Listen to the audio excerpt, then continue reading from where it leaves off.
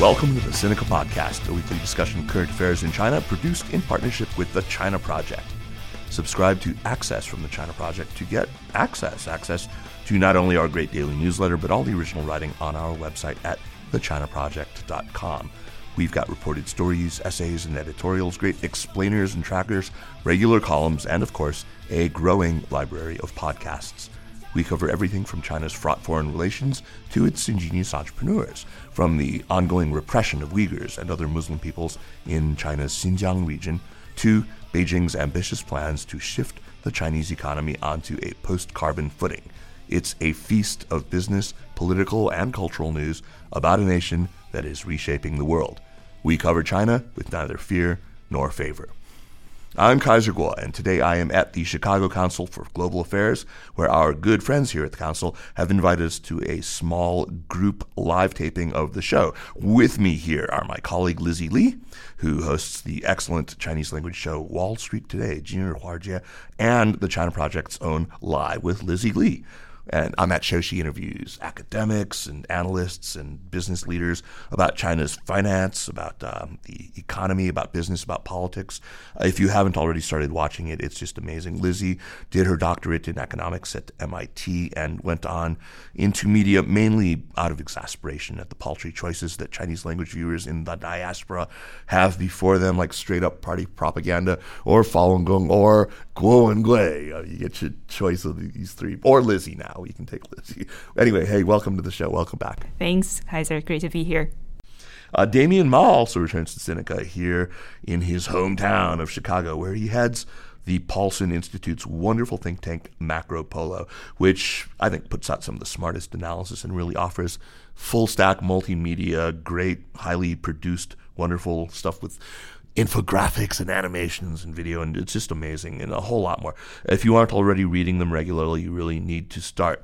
Basically, if there are two people who I'd like to have on a show about the 20th Party Congress who aren't actually sitting members of the Politburo Standing Committee, it would be Lizzi and Damien. So thanks you guys for making the time. Thank you, Kaiser. Chicago is my adopted hometown. Oh, right. Vermonter at heart, right, always. Yeah, Vermonter, a Burlington boy or something like that, right? Yeah, that's right. Yeah. Okay, so adopted hometown. I stand corrected. But still, I do not stand corrected about having two people who I'd really want to have on the show. And let me start by talking about how, this Party Congress, a lot of it was predictable, but there were some pretty big surprises and things that generated quite a bit of chatter among the China-watching types. I suppose we will deal with the elephant in the room, which of course was what happened on Saturday, October 22nd in Beijing with Hu Jintao. Before we get into that, though, the other surprise was that nobody won Macro Polo's fantasy football pick thing, where every year or every 5 years you get pick your seven and see how you do. What was the closest? Who came closest? David Polk, who used to be a six-tone. I think you might. I do. You probably do know. Do you know him? He got 6 out of 7, and in fact, I just met up with him yesterday too. So yes, we had. Let's just give the quick rundown stats. We had probably. I just looked at the numbers before coming here. Probably had more than 8,000 people play it. Wow. About 1,000 entered the actual competition.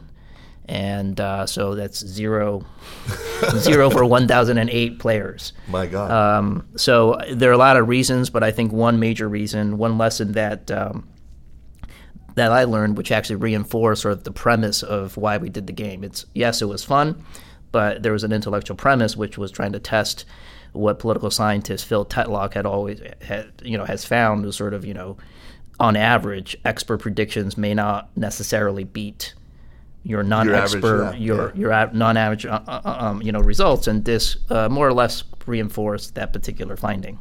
Tetlock would say that we have sort of we privilege the insider view when actually it's the outside view that we should be looking at. I don't know if that's what happened here. Lizzi, how did you do? Oh, I got Xi Jinping right, so at least one of the 7 correct. I also did 1,007 people got that. Right, I also did a horse race of all the models. I think the one that won out was by counting strokes. So if you count strokes and you sort of rank all strokes from less to more, you will get at least 5 out of the 7 correct. Right, you so- have the dings, the xis, the lis, and that's basically it. Yeah, ding is only 2 strokes. So Right. He gets the, Or if you predict the premier based on the last name of the former premier, you would also get that right. right. So sometimes In it's... fact, if you predicted this premier based on the full name of the former premier, Yes, that's also... yeah, he's different by more than 1 gram, though. I have to say. Right. And ke actually, it's kind of symbolic. But we can talk more about the new and the old premier later on in this conversation. Yeah. So I guess we should talk about the whole Hu Jintao thing. Oh, yes. This will be the Oh, last you time. know what? You know who did get it right, though? Or almost all right, was Josh Chin. Oh, Yes, the Wall Street Journal. Yeah. Reporting. Yeah. Amazing reporting, actually, from Wall Street Journal. Has he talked? Has he said? Has he revealed his source or anything like that? How did he? So, and then the SCMP had the same lineup, basically. Right, but I think the Except- SCMP got the order slightly wrong. So Wang Huning ended up on CCPCC instead of NPC, and Chen Mir was not on the Politburo Standing Committee. Right. So CPPCC is notionally one leg lower than NPC, right? Yes. NPC So should that's- be number yep, 2. Yep. Right. Number 2 or number 3, depending on whether the premier is ahead of it. But Oh, right. I mean, so number 3 and number 4. So yeah, let's get back to that elephant in the room. But I'll just add. I mean, before we get to that, I'll just add one point. I think for a lot of people, this was fairly surprising. I would say, perhaps even shocking. for sure. I think general assumptions were that Xi Jinping was quite strong, but I don't think anybody anticipated this level, this extent. And so I think the question we ought to ask, rather than fixate on the outcome now, is sort of like, what were our priors? Right. What were the assumptions that we had going into it that may have changed if you considered this possibly a paradigm-shifting election, so to speak, or selection, so to speak? What paradigms did it shift from? And I think that's why the predictions were especially hard, if not impossible, this year. Well, I think there was because a lot of the assumptions fell apart. Yeah, but I think there's a lot of wishful thinking going into a lot of people's assumptions.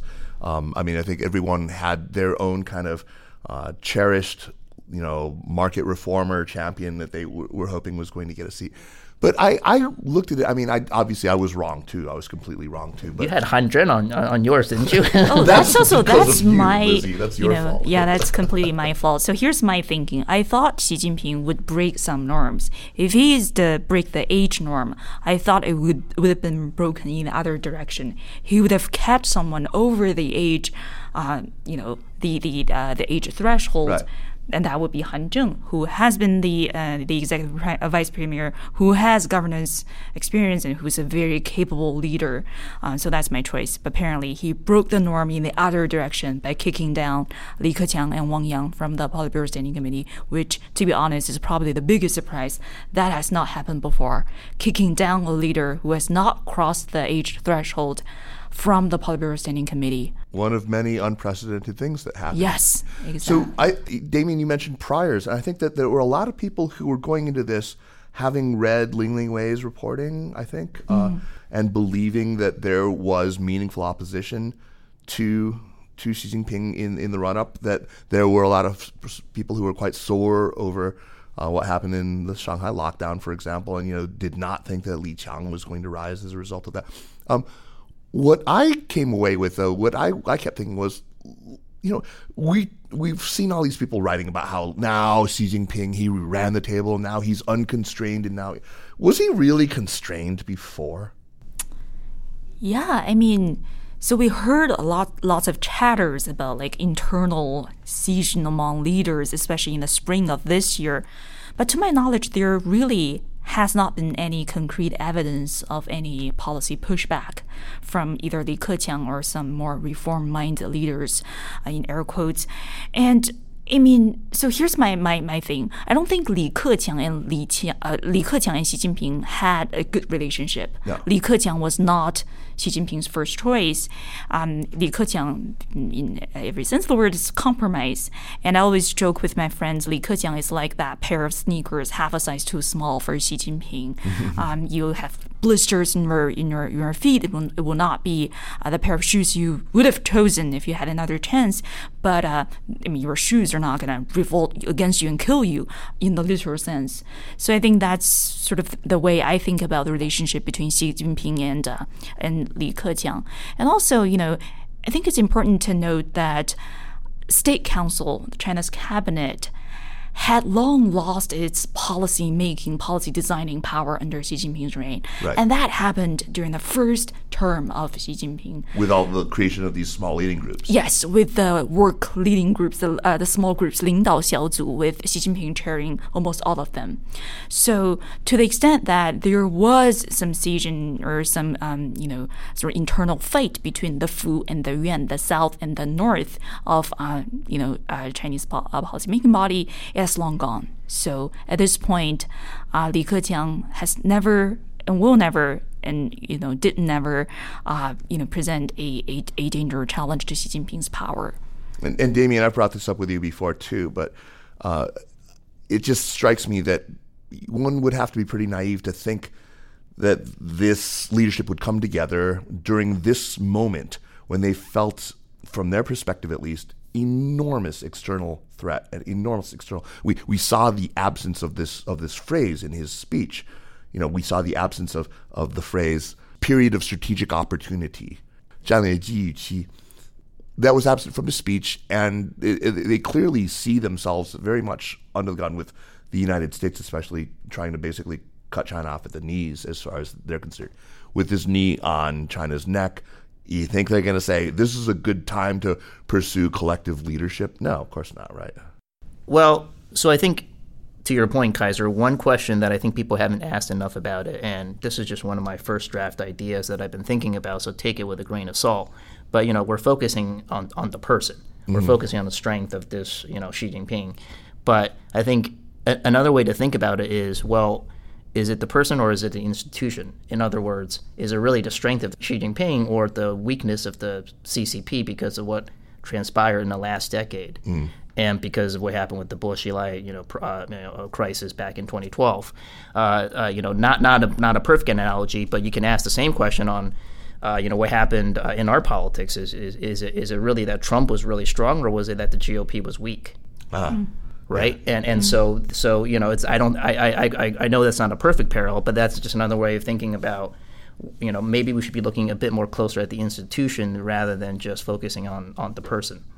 God, that would be a radical notion. Yeah. I mean, it's so focused right now on the individual. But let me ask you, Lizzi, we had a conversation just the other day where you raised a really interesting suggestion. We were talking about Li Keqiang and his removal, discarded like that old pair of shoes, as you say. But Li Qiang, who's replaced him, the general knock on him is that, he screwed up the Shanghai lockdown, he was terrible, all that stuff. But there are a couple of things that you've said about him that I thought were really interesting. One is that he's actually quite respected by the business community in the Yangtze River Delta where he has served. That is, not just in Shanghai, but in Zhejiang and also in Jiangsu. So, the economic powerhouse of China, that he actually is well liked, not just by the Chinese business community, but by MNCs as well.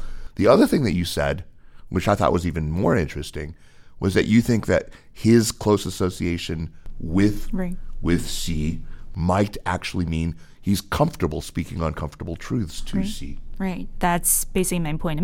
On Li Qiang, I think there are like two strands of thoughts. One is just like Li Qiang is completely, it's just not capable of governing China. He's just like a Xi Jinping acolyte, right? He's going to do whatever Xi Jinping directs him to do. That's one strand of thought. Another strand of thought is, Li Qiang is the only person who has governed all three of Jiangsu, Zhejiang, and Shanghai. He clearly knows the business community. He knows how to run the richest provinces of China. So Li Qiang is the most capable candidate for the premier. I think both are probably too extreme. My take is probably somewhere in the middle. If you compare Li Qiang's portfolio with, say, Li Keqiang's portfolio, yes, Li Keqiang had more central governing experience, but the only provincial governance experience Li Keqiang had was back in Liaoning, which is this economic backwater in northeast China. The Rust Belt province, yes, right. that part. So, how do you compare people's resumes. If you want to focus on central governance experience, yes, Li Keqiang won out. But in terms of economic governance, which is going to be the main part of the premier's job, and Li Qiang actually arguably had more experience. So that's the first point I would make. And second point is, so to the extent that Xi Jinping trusts Li Qiang's experience in Shanghai, Zhejiang, and Jiangsu, and Xi Jinping perceives Li Qiang as a loyal person, Li Qiang's information channel might be more transparent to Xi Jinping, and Xi Jinping's feedback to Li Qiang might be more candid. So, no one is speaking truth to power in Communist Party these days, but Li Qiang might feel more comfortable giving Xi Jinping the true information on the ground, especially, when it comes to China's economic woes, which there are many. Yeah. So that's my take of things. And also,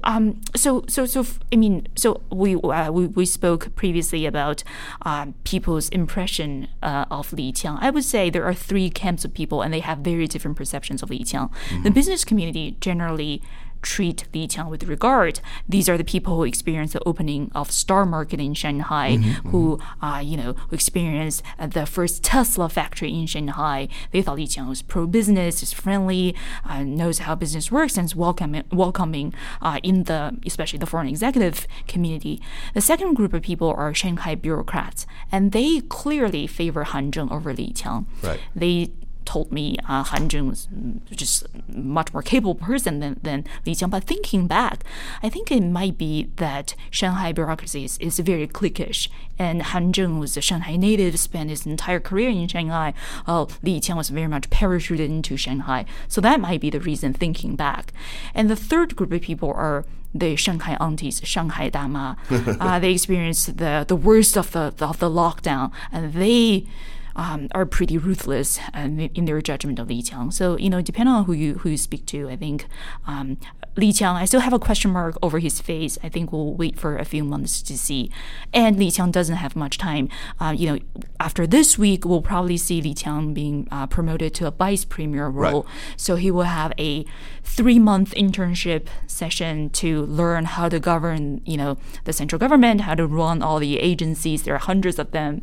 And then if he can hit the ground and run, I think that's sufficient to make up his lack of central governing experience. And if he's not a smart enough person, we'll see a disappointment. But let's give him some time.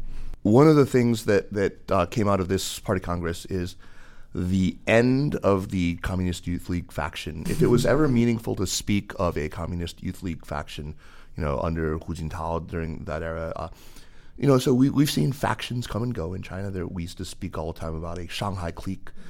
What are the meaningful factions now? I mean, it seems to me that there's a lot of them who spent a lot of their formative careers in Zhejiang and serving simultaneously with Xi Jinping. Is it meaningful, Damien, to speak about a Zhejiang faction? And secondly, is it meaningful to speak about a Beihang clique, the Beijing University of Aeronautics and Astronautics, where it seems like a lot of the new provincial party secretaries and people who are moving up in the ministries and therefore into the state council are from these not just technocratic backgrounds, but specifically from Beihang and hard sciences. Well, there's also a Mishu clique now, right? Yeah, sure. Three out of the four were former secretaries of Xi Jinping at various times. So I guess that might be the best route to promotions these days.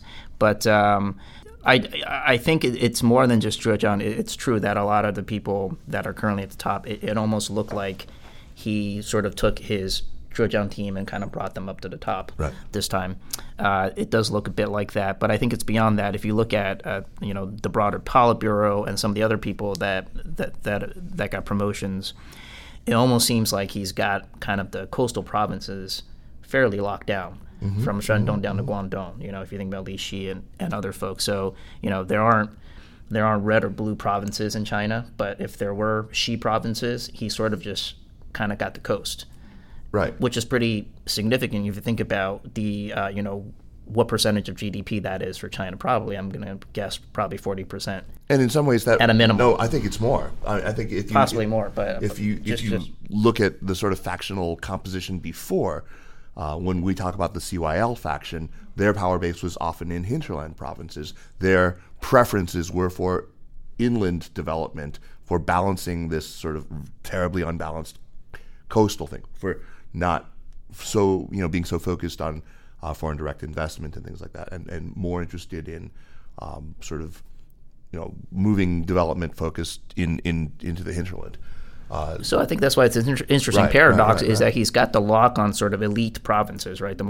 But then he's obviously has a bit of a populist streak in terms of the way he's optically projecting himself. Right. And so it's interesting to kind of see that paradox and how that leads to he's big into poverty reduction, and that was one of the big goals he announced. What about technocracy, the return of these technocrats? Lizzie, do you want to talk about that? So I think, if there's one piece of good news coming out of this round of party congress is a rise of STEM stars, and nerds are in again. That's good news for many of our audience, I guess. And I wanted to... You mean they're all nerds out there? Yeah, there's all nerds out there. That's a rough assessment of the Seneca audience. Right, but if you count, at least 6 of the Politburo members have strong qualifications in science and technology backgrounds, from environmental engineering to space program to public health. And I think people are familiar with Xinjiang Party Secretary Ma Xingrui, who's currently only 63 years old, and Zhejiang Party Secretary Yuan Jiajun, only 58 years old. Oh, by the way, promotion of Yuan Jiajun will be interesting to watch. If he gets Chongqing party chief, that's going to be a promotion for him, because Chongqing is one of the 4 zhixiashi in Beijing that really gets... He actually worked on the Mars rover project, too. Yes, yeah. yes. And I mean, to be fair, these are not... bureaucrats who got trophy degrees after they are well established in their official career. They are actually scientists. And they're literal rocket scientists. Yes, they're literal rocket scientists. And, also the Minister of Education, Huai Jinpeng, was a very famous computer scientist in China. So this is like a Turing Award winner becoming the governor of New York, so to speak. So it's kind of surprising. And also, in addition to Yuan Jiajun and all the space scientists, there's Li Ganjie, Shandong Party Secretary. There's Chen Jining, Beijing mayor, who was rumored to be the next Shanghai Party Secretary. And there's Liaoning Party Secretary Zhang Guoqing. And there's Yin Li, who's 60-year-old public health expert who will probably be the next party secretary of Beijing. We have all those experts. So what does it mean? So I think one thing that works in the nerds' favor is that they don't have strong political coalitions and strong political affiliations growing up, and they are considered relatively clean in terms of factional affiliations. Also, scientists, I think, by default, are not that corrupt. And that's something that Xi Jinping values a lot. And more importantly, China perceives itself as locked into this rivalry, especially over high tech with the United States. So to the extent that China wanted to really turbocharge its STEM program, those scientists and technocrats are probably going to be coming in handy. That's my read of things. That they're part of the reason they're being promoted is because they're perceived as being clean, and not just sort of politically clean, but also in terms of their not having been tainted, with the brush of corruption. Damien, we're in Chicago right now, or I'm in Chicago right now. That's a very interesting segue. I don't know where you're going with this. Because part of the reason that we're meeting is we're getting together this informal group that you and I are part of, and one of the things that we're going to be talking about is generation skipping.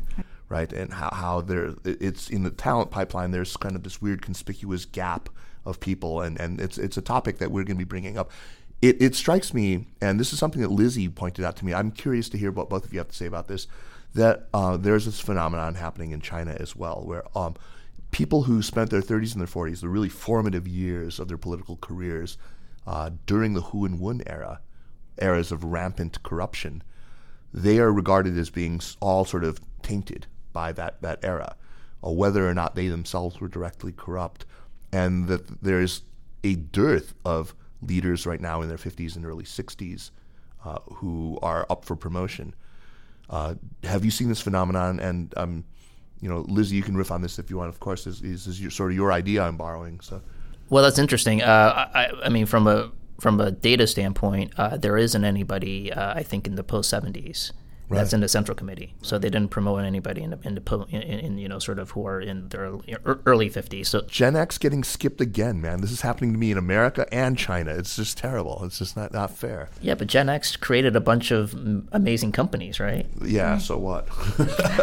We want political power. Just didn't get into politics. No, we didn't. Yeah, you're right. Lizzie. So I mean, I think generation is a interesting, important notion in Chinese politics. And, I think it's Li Cheng from the Brookings Institution who coined those terms, the 5G generation, the 6G generation, referring to the decade they were born in. If you look at the 5G, the fifth generation of Chinese leaders, these are the people who experienced the Great Famine when they were young, and they were sent down to the countryside. Those are the Sendang youth, those are Xi Jinping's. Yeah. And they also experienced the Cultural Revolution in their 20s. So their outlook on the world is clearly different from the generation that came after, the 60s generation, who came of age at the very start of the reform and opening era, who sort of spent their career when China was gradually opening up to the world, when China had a period of political stability and economic growth, which was cut short by the tumultuous period of time in the late 80s. Right. And the 70s generation is, completely different. These are the people who, spend their youth and their midlife generally in stable times. Mm-hmm. And many of them study abroad, gain degrees, and, their view of the world in China are clearly very different. So in terms of generation skipping, I don't think the 60 generation are going to be skipped out of the Politburo. I was referring to the Standing Committee, sure, the top leadership. And I think that is probably going to be true if we hold that Xi Jinping stays for one more term. The two youngest members on the Politburo Standing Committee now are Ding Xuexiang, was already 60-year-old, and perhaps if we are generous about the career prospect of Yuan Jiajun, Yuan Jiajun is currently 58-year-old. Those will be the younger generation. But in general, the 60 generation, I mean, they might be in the Standing Committee, but I don't think they stand a chance anymore to be the supreme leader of China. So who are the next generation leaders? Those are going to be the Zhuge Yujies, the Shen Yueyues. Whiny millennials, I mean. Yeah, currently, doing sort of mid-level jobs, but are sort of... Tell us about Zhuge Yujie. So I don't know much about Zhuge Yujie, but he's this bureaucrat who's sort of a rising star. It's an amazing rising star who was born in the 60s and keeps rising through ranks in Shanghai. It's really like a political powerhouse in China.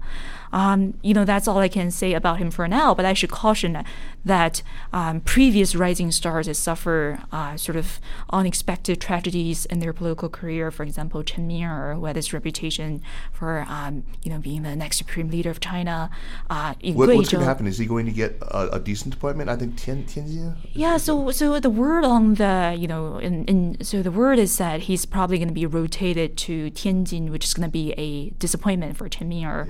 If Chen Ming is, reappointed to Shanghai or Beijing, the career prospect for Chen Ming is going to be completely different. Chen Ming is actually one of the people I got wrong in the fantasy football race. I thought he's definitely, he stood a better chance than Cai Qi, but apparently Cai Qi won out. Did you get Chen Ming correct? You got Cai Qi, though. Tell us, why did you pick Cai Qi? And tell us a little bit about Cai Qi, Damien. Well, our assumption was that he was somebody that we thought Xi Jinping really trusted, because he was already on the National Security Council, working under Li Zhanshu in the previous term.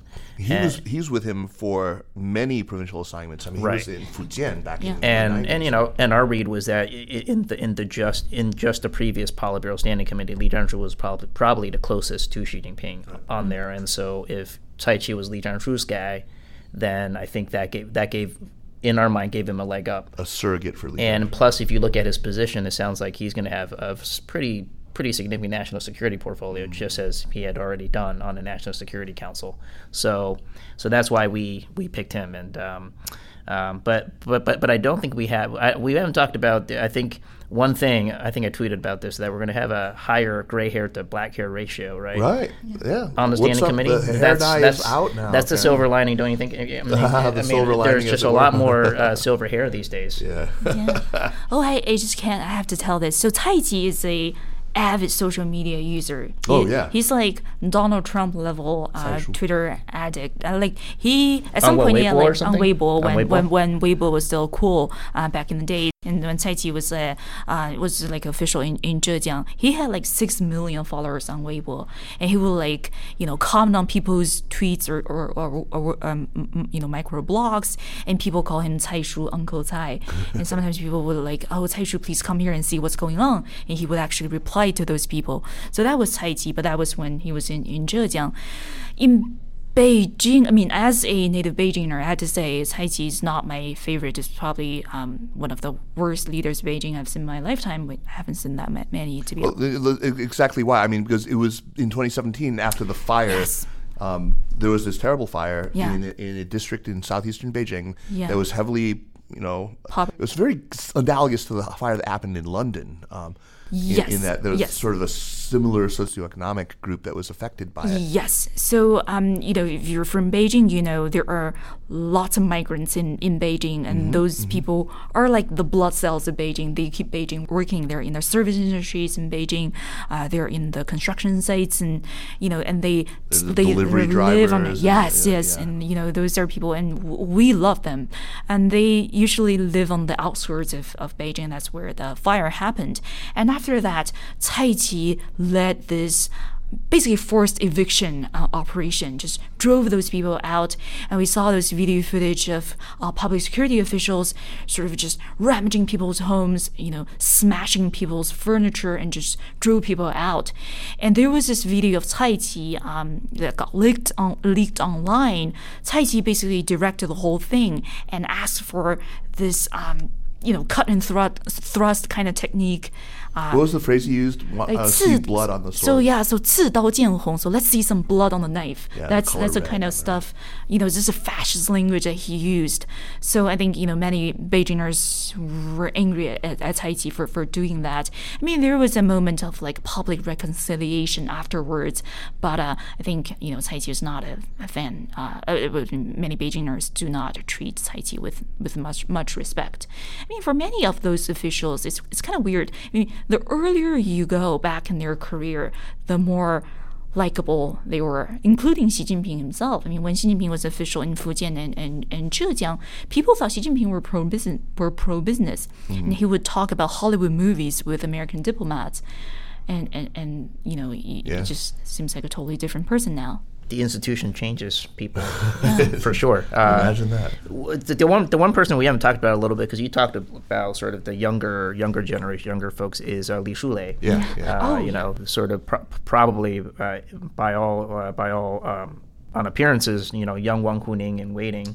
And he just officially became the propaganda chief. Did you see the Li Shulei Harvard diary or whatever it's called? No, I haven't seen it. Yeah, it's already censored on Chinese internet. But Tell us about it. I haven't seen this either. It's kind of like the Li Shulei version of America Against America. But I think I got a glimpse of it before it was censored, and now it's censored out. But Li Shulei is Let me just in case somebody listening doesn't know what America Against America. So Wang Huning in the late 1980s spent just a few months traveling in the United States, just visiting scholar at UC Berkeley and other places, and he wrote this book that he called America Against America, in which he espouses this kind of bizarre kind of cultural conservatism, kind of an Alan Bloom style cultural conservatism, and sort of sees America going down this politically correct path of self-destruction and decadence. I think there were a lot of people who wanted to read this as the equivalent of a Sayyid Qutb from who was one of the early progenitors of the Muslim Brotherhood, who had also sojourned in America and wrote about lascivious American women. He wrote this great chapter about attending this church dance and the writhing of the hips and the full lips and all this. Anyway, it's not like that. It's not like that. It's actually a pretty interesting book. Yeah, but Wang Huning also wrote about gaming. He was like an avid gamer for a brief period of time, and he regret that because gaming was addictive. Wang Huning was into gaming, but that was that's was he not playing the like World of Warcraft. That was not the main the theme of his work. But Li Shulei is officially the propaganda chief of China. And to be honest, I think it's good news. Sorry, now I'm having images of the propaganda chief being a gamer. You know, like that's just pretty interesting. That's a pretty interesting image. Yeah. But I mean, Li Shulei is called Li Shentong, child prodigy. Yeah. He's admitted to Peking University, one of the two best universities in China, at a very young age, and he has this very precocious writing on U.S.-China relations and Western culture. So we'll see. Damien, do you think Li Shulei's promotion was a force in the positive direction for Chinese propaganda work? I don't know the guy well at all. I just know that it seemed like I think for Xi Jinping, ideology and optics is quite important for his politics, and so obviously I think he would want somebody who would succeed Wang Huning at some point because he really seems to like Wang Huning, and so but I'd be curious to hear more about. So have you read the diaries? So I got a glimpse of Li Shulei's Harvard diary, but I didn't read it in full detail and didn't save a copy of it because it was censored out of Chinese internet. But I'm pretty sure there are people who have saved a copy of it. So let's get our hands read on it and report back. Yeah, no, I will want to do a show with you to talk about Li Shulei's Harvard diary. So I mean, irrespective of what whether China does become sort of more ideologically rigid or really enforces more kind of ideological uniformity. What's clear to me is that viewed from America, looking at Xi having run the table and filled not just the Standing Committee but the Politburo itself with his own people, the United States will conclude. Well, I mean, people who have been sort of espousing this idea that the contest between China and the United States is essentially an ideological one, whether it's between democracy and authoritarianism or democracy and Marxism, Leninism, Mao Zedong, or what have you. They're going to get a whole lot of oxygen. They're going to be, triumphalists. They're going to declare themselves having been vindicated, and that's just going to lead on this another downward spiral. So I'm just deeply depressed. Tell me some good news. Is there okay? For example, who's going to take over the economic leadership? There are some really important people like Guo Shuqing and who have been stepping down now from who are now retiring. Right. Who headed CBIRC now. Right. So PBOC Governor Yi Gang will retire. He will probably get some advisory role, which is typical, as Huang Jifan did and Zhou Xiaochuan did. By the way, went to Indiana University, I believe. Oh, he did? Yes. All right. Yes, he was a tenured professor at one of the American universities before he moved back to China. So that said something. Yeah. And I think so. I mean, Yi Gang has international reputation, and for finance people internationally I've interacted with all have very good things to say about Yi Gang. So his portfolio is important. And the person who's rumored to take over Yi Gang's governor role is Ying Yong, currently a vice mayor in Beijing, but who's also has a really strong financial background. He was in Wall Street. He was on Wall Street for many years. He got his degree in the United States, I believe, and also Ying Yong is a specialist in currency management. So that's probably, and also he was in PBOC during different, sort of vice governor level roles for many years. Well experienced and lots of experience there. So I think, in terms of economic policy, there's not much surprise in terms of monetary policy management. The other person is He Lifeng, who has been rumored for long to be Liu He's successor. Right. He Lifeng, also a close aide to Xi Jinping, is perceived to have strong background in economic management, but his style is probably a little different than Liu He's.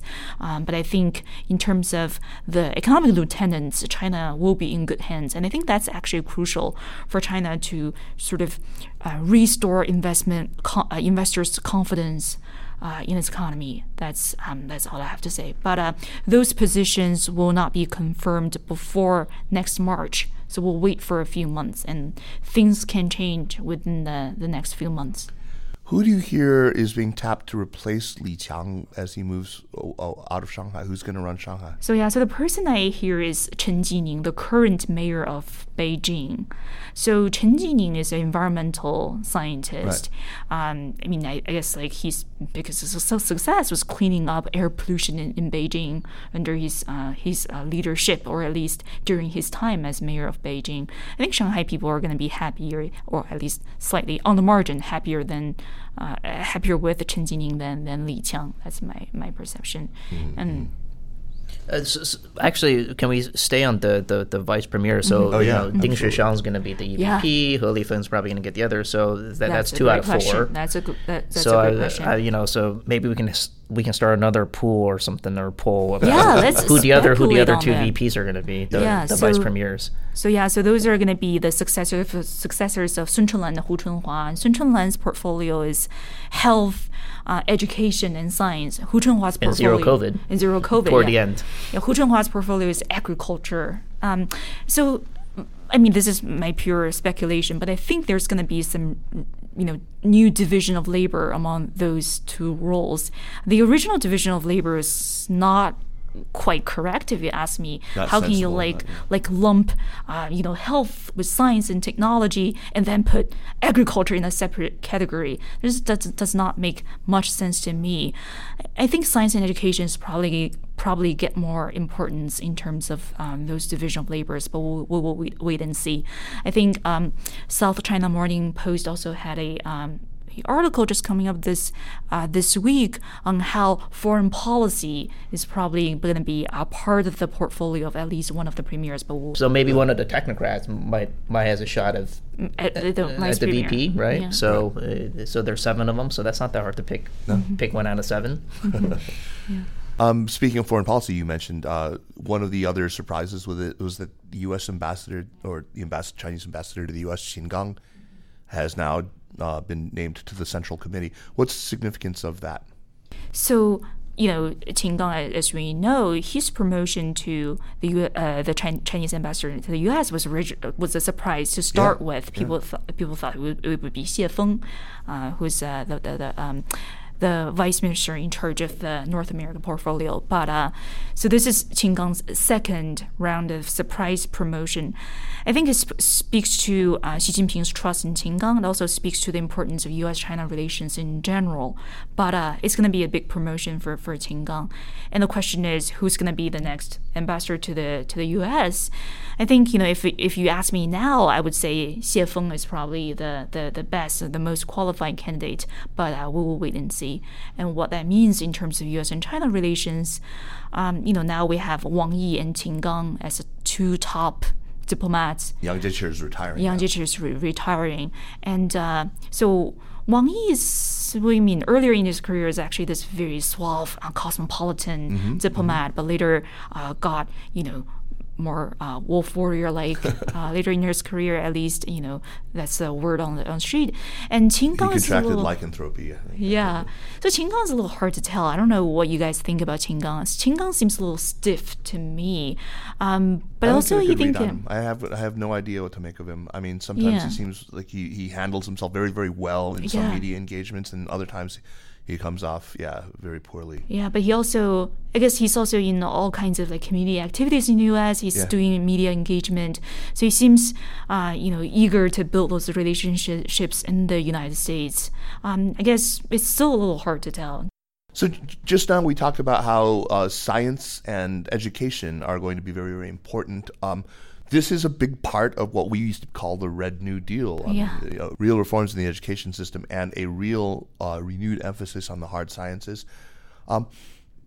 It used to be that promotions within the party really depended on how well you grew, GDP growth in whatever geography you were responsible for. Things are different now. What are going to be the new hard measures that people are going to be looking for? Damien, what do you think? Do you think that, for example, your ability to deliver nanometers. Yeah, nanometers, exactly. Kidding. Like it's going to go in reverse. That's the most like, obvious answer. Get down but the to lower it is, the better, exactly, right? The Not lower, the higher better. it is. Right. So lithography that's going to be the new. No, you say that sort of jokingly, but I think we mean it. I mean, after October 7th, after the announcement of the really kind of sweeping export controls, this is the new measurement, you think? I mean, there was, I think, a much stronger emphasis on talent and human capital than I've seen in past party congresses, and for obvious reasons. And I think Xi Jinping's been thinking about human capital broadly, both sort of the political personnel and also the technocrats and people that are going to execute on what he hopes that China will become strong and leaders in. So talent's a tough problem. Yeah. A lot, it's a hard problem for anybody to solve. So, and a lot of it also depends on our response and our actions here in the United States, right? Because it's not just depending on what China does or says. If they want to have a reverse brain drain, well, there are ways to kind of prevent that from happening, depending on how we react and respond. So talent's just a very, very tough situation, and few countries get it right. I can't believe that we've gotten to this point without actually having talked about the Hu Jintao exit. How did we miss that? Okay, but so let's pick that up now. But I want to also do two more topics before we wrap up here, and we can try to dispense with them hopefully pretty quickly, and you guys can deliver your wisdom with a great level of authority and finality. The other two that I'm constantly being asked about, which honestly, my answer is like, I don't think you should have expected to see a big announcement. The two are, of course, what's going to happen with the zero COVID policy, and the second is, what does this mean for Taiwan? So in any order. So who wants to, let's do Hu Jintao first. Oh, let's do Hu Jintao. Do we have to do Hu Jintao? Yeah, I guess we have to. We're obliged. Yeah. Okay. So let's do Hu Jintao. So now we have the fuller footage of what actually transpired on that footage, day. Right. Yes, and at this point, I'm just gonna say people are gonna believe whatever they want to believe. I showed the footage to multiple people, and it just strengthened their prior belief of what actually happened, and what they believe what actually happened are completely different. My view of this is probably more on the side of health crisis as opposed to anything more sinister. Right. And there are just a few things I wanted to say. First, it's not a good picture for a Communist Party to publicly broadcast internal sieges and sort of those moments of disharmony within their leadership. Communist Party is all about projecting strength and projecting unity. Right. The idea of showing that moment of weakness in front of international audience is just not how they do this. Right. And also, it's not Xi Jinping's personal style. If there's one word you can use to describe Xi Jinping and summarize his whole life, is 定力. He is a very patient person. He is a very deliberate user of power. The way Xi Jinping built a case against you is by sort of closing in on you gradually, first investigating into your secretaries, your associates, your protégés, and then, sort of slightly circling in around you. It's like plucking all the hair off a chicken. That's a word we use. Yeah, so for Wang Qishan, for Meng Jianzhu, for Sun Lijun, that's a kind of style Xi Jinping has. I mean, doing like a public humiliation episode, that's just not Xi Jinping's style. And also, Hu Jintao is not a viable challenge to Xi Jinping at this point. Whatever power Hu Jintao might have possessed at one point, which was not that great to start with, is really long gone. So does it really make sense for Hu Jintao to humiliate the party elder in this way in front of the international TV? I honestly don't think so. But I think the symbolic meaning of that episode is probably more important. This, senile leader perhaps permanently retreating from the center of power, this generational shift in power, and now Xi Jinping's show. Yeah. So there's some metaphorical meaning in that, but that's sort of the way I read the Damien, do you agree with that assessment largely? Well, again, I I agree with Lizzi that there's just so many different interpretations of it. I would say the way to think about the way to be more concrete about this is let's wait for some potential signals to see how they handle a couple things, both on the personnel and policy side. One is, how do they handle somebody like Hu Chunhua? And, if he just, rides quietly off into retirement, that's fine. But if there are some other possible outcomes for that, then I think we would have to adjust our assessment of what happened. And also on the policy side, again, we talk about zero COVID. So what do they do on zero COVID? Yeah, so let's deal with that one now too. If there's going to be a plan B or sort of a pivot to more of a coexistence approach, I don't see it, at least not in the near term, at least not in the fourth quarter. Right. I think the best thing we can hope for is that they start to announce or they start to articulate a plan B or exit strategy around the National People's Congress. But planning that out and executing that is going to take a long time. My sense is that we're going to see almost right away a major central push for vaccination. Yes, that's also my. They have to. If they don't do that, there's no plan B. Yeah. Exactly. So there's already like a pilot program in Shanghai rolling out, right, in terms of vaccination promotion, and also. I don't know. So, I have to admit, my thinking on zero COVID has evolved gradually over the past years. I think now I have more empathy to the Chinese approach. The truth is, there's no easy answer for China. The China has a significant elder population, and they tend to. Population tend to be denser in areas where, health and medical resources are not sufficient. And I think from the models I see, if you open up China, you're looking at tens of thousands or even, close to 1 million deaths within 5 months or half a year. Well over. Yeah. So that's, it's not an easy choice for China. But on the other hand, if you look at the economy now, clearly the zero COVID approach is not sustainable. So there has to be some sort of an exit strategy. There has to be some sort of an off-ramp. But, Xi Jinping is in no easy position. There's no easy answer to those questions, I guess. Mm-hmm. Yeah. Let's turn now to that final topic that again, it's the first one for some reason that everyone seems to think that I would have some kind of an answer to, which is what do we now assume about Xi Jinping's intentions vis-a-vis Taiwan after this Party Congress? Is there anything we can discern? Is there any reason to believe that anything has changed? Damien, you want to weigh in on that? See, you're making the same face I always make when I get asked this. Yeah, it's obviously top of mind for a lot of people in both capitals, in Washington D.C. for sure, and of course in Beijing. I would just say that Taiwan has it's been an omnipresent risk, right? So if you think about it as sort of always kind of there. As sort of one of those, you might call it a fat tail risk, low probability, high impact type of risks. I think it's reasonable to say, to believe that tail gets a little bit fatter. Okay. In the next, a few years, because there are tons of known unknowns, to quote Donald Rumsfeld, which I know you love to do. A lot of factors, right, that are in play that is extremely hard to game out. And I'm not sure, pure rational actor models are going to really hold here, because when it comes to, sovereignty and, for a lot of Chinese people, Taiwan is viewed as a domestic issue, not a foreign policy issue for a lot of Chinese people on mainland. And we can agree or disagree with that, but that doesn't change the view. That's right. In Beijing and on the mainland. That's right.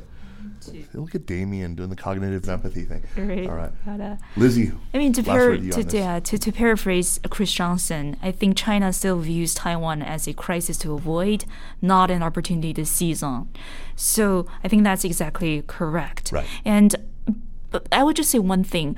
I keep hearing from China scholars that they are increasingly view United States intention with suspicion.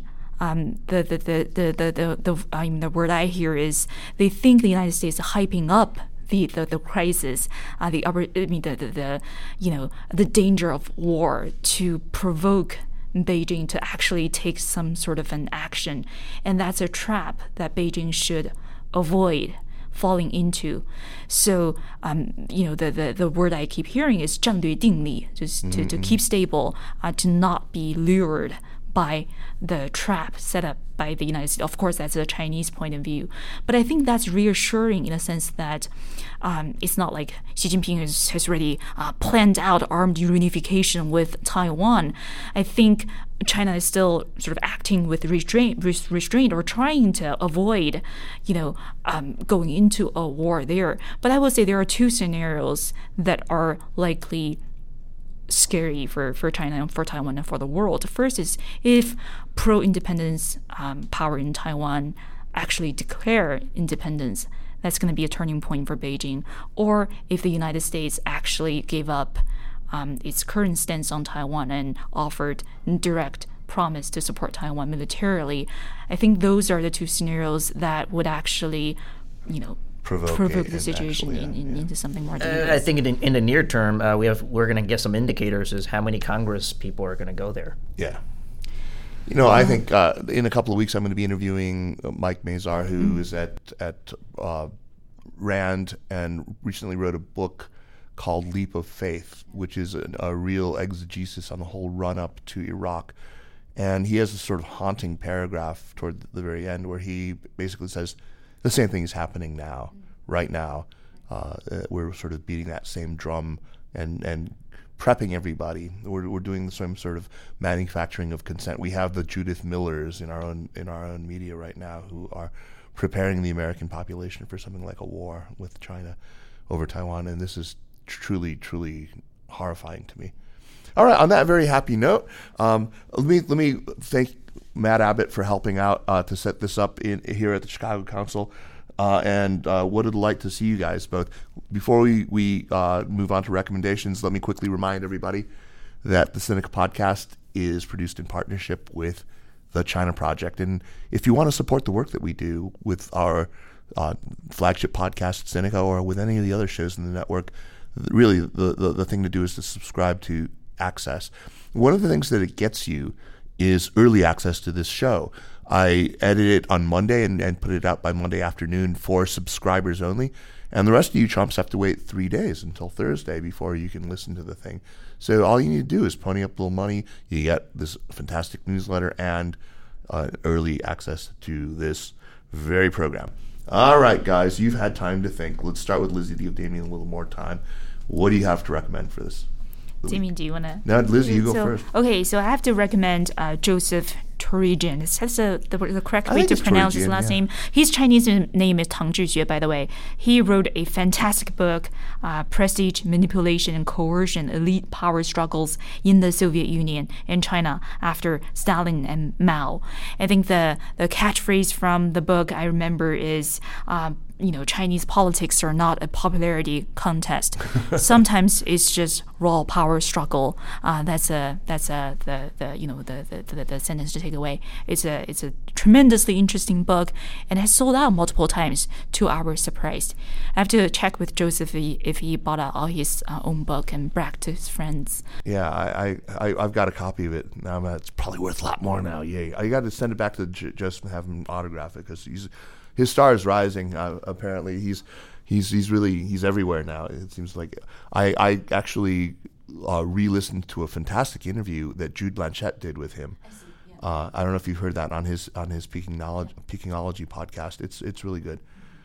All right, good recommendation. And actually, Joseph is going to be on Sinica before too long. I'm finishing the book and then I'll interview him. Yeah, Kaiser, make sure to pop quiz him on Chinese. I will. Chengyu. Although he's going to show me up. I mean, I know like 3 Chengyu. So yeah, Joseph knows 4. Okay, good. All right, only 4. I'll learn one more before I do the interview. A really good one. All right, what you got, Damien? I always forget about this part, so I never come prepared with a pre-baked idea. So on the spot, And I have a knack of, I think, recommending things that are non-China related. So I'm going to keep up that record. I'm currently getting through Brad DeLong's book, Slouching Towards Utopia, which is economic history of the 20th century, which I think is quite interesting, actually, to think about our recent past. And so far, it's been very good. So I would recommend that particular book. It's a fairly large tome. So yeah, I mean, he's a really good stylist. His writing is interesting, and his ideas are really original. And he's a prolific blogger. So yeah, I read him a lot online. Brad DeLong's book, Slouching Toward Utopia. We're not there yet. We're just slouching towards it. Slouching toward it. My recommendation is actually it is something China related for once. I mean, usually it's some frivolous thing or my latest obsession, but it's the latest radio open source podcast. It's on Taiwan notionally, so it features Shelley Rigger, who of course I absolutely adore, and Lev Nachman, who's there in Taipei and very, very smart. It's also got a long interview with Massachusetts Senator Ed Markey, which well, listen to it, you'll see. I mean, it's kind of, but best of all, as much as I love Shelley and Lev, it's Jake Werner who really kind of bats clean up on this, and he does this fantastic. I mean, it's just one profound and deeply insightful thing after another. He was just full of really brilliant ideas. So Jake, if you were listening, kudos, you freaking killed it. It was fantastic. He's right here in Chicago, by the way. All right. Thank you both. Lizzi. Great to be here. Yeah. Damien. You are welcome. Thank you. All right. What a fun time. And I'm looking forward to the rest of this weekend here in Chicago. All right, folks. The Sinica Podcast is powered by the China Project and is a proud part of the Sinica Network. Our show is produced and edited by me, Kaiser Guo. We would be delighted if you would drop us an email at sinica@thechinaproject.com or just give us a rating and a review on Apple Podcasts, as this really does help people discover the show. If you give us good reviews, that is. Meanwhile, follow us on Twitter or on Facebook at The China Proj, and be sure to check out all the other shows in the Sinica Network. We've got lots of really good shows. Thanks for listening, and we'll see you next week. Take care.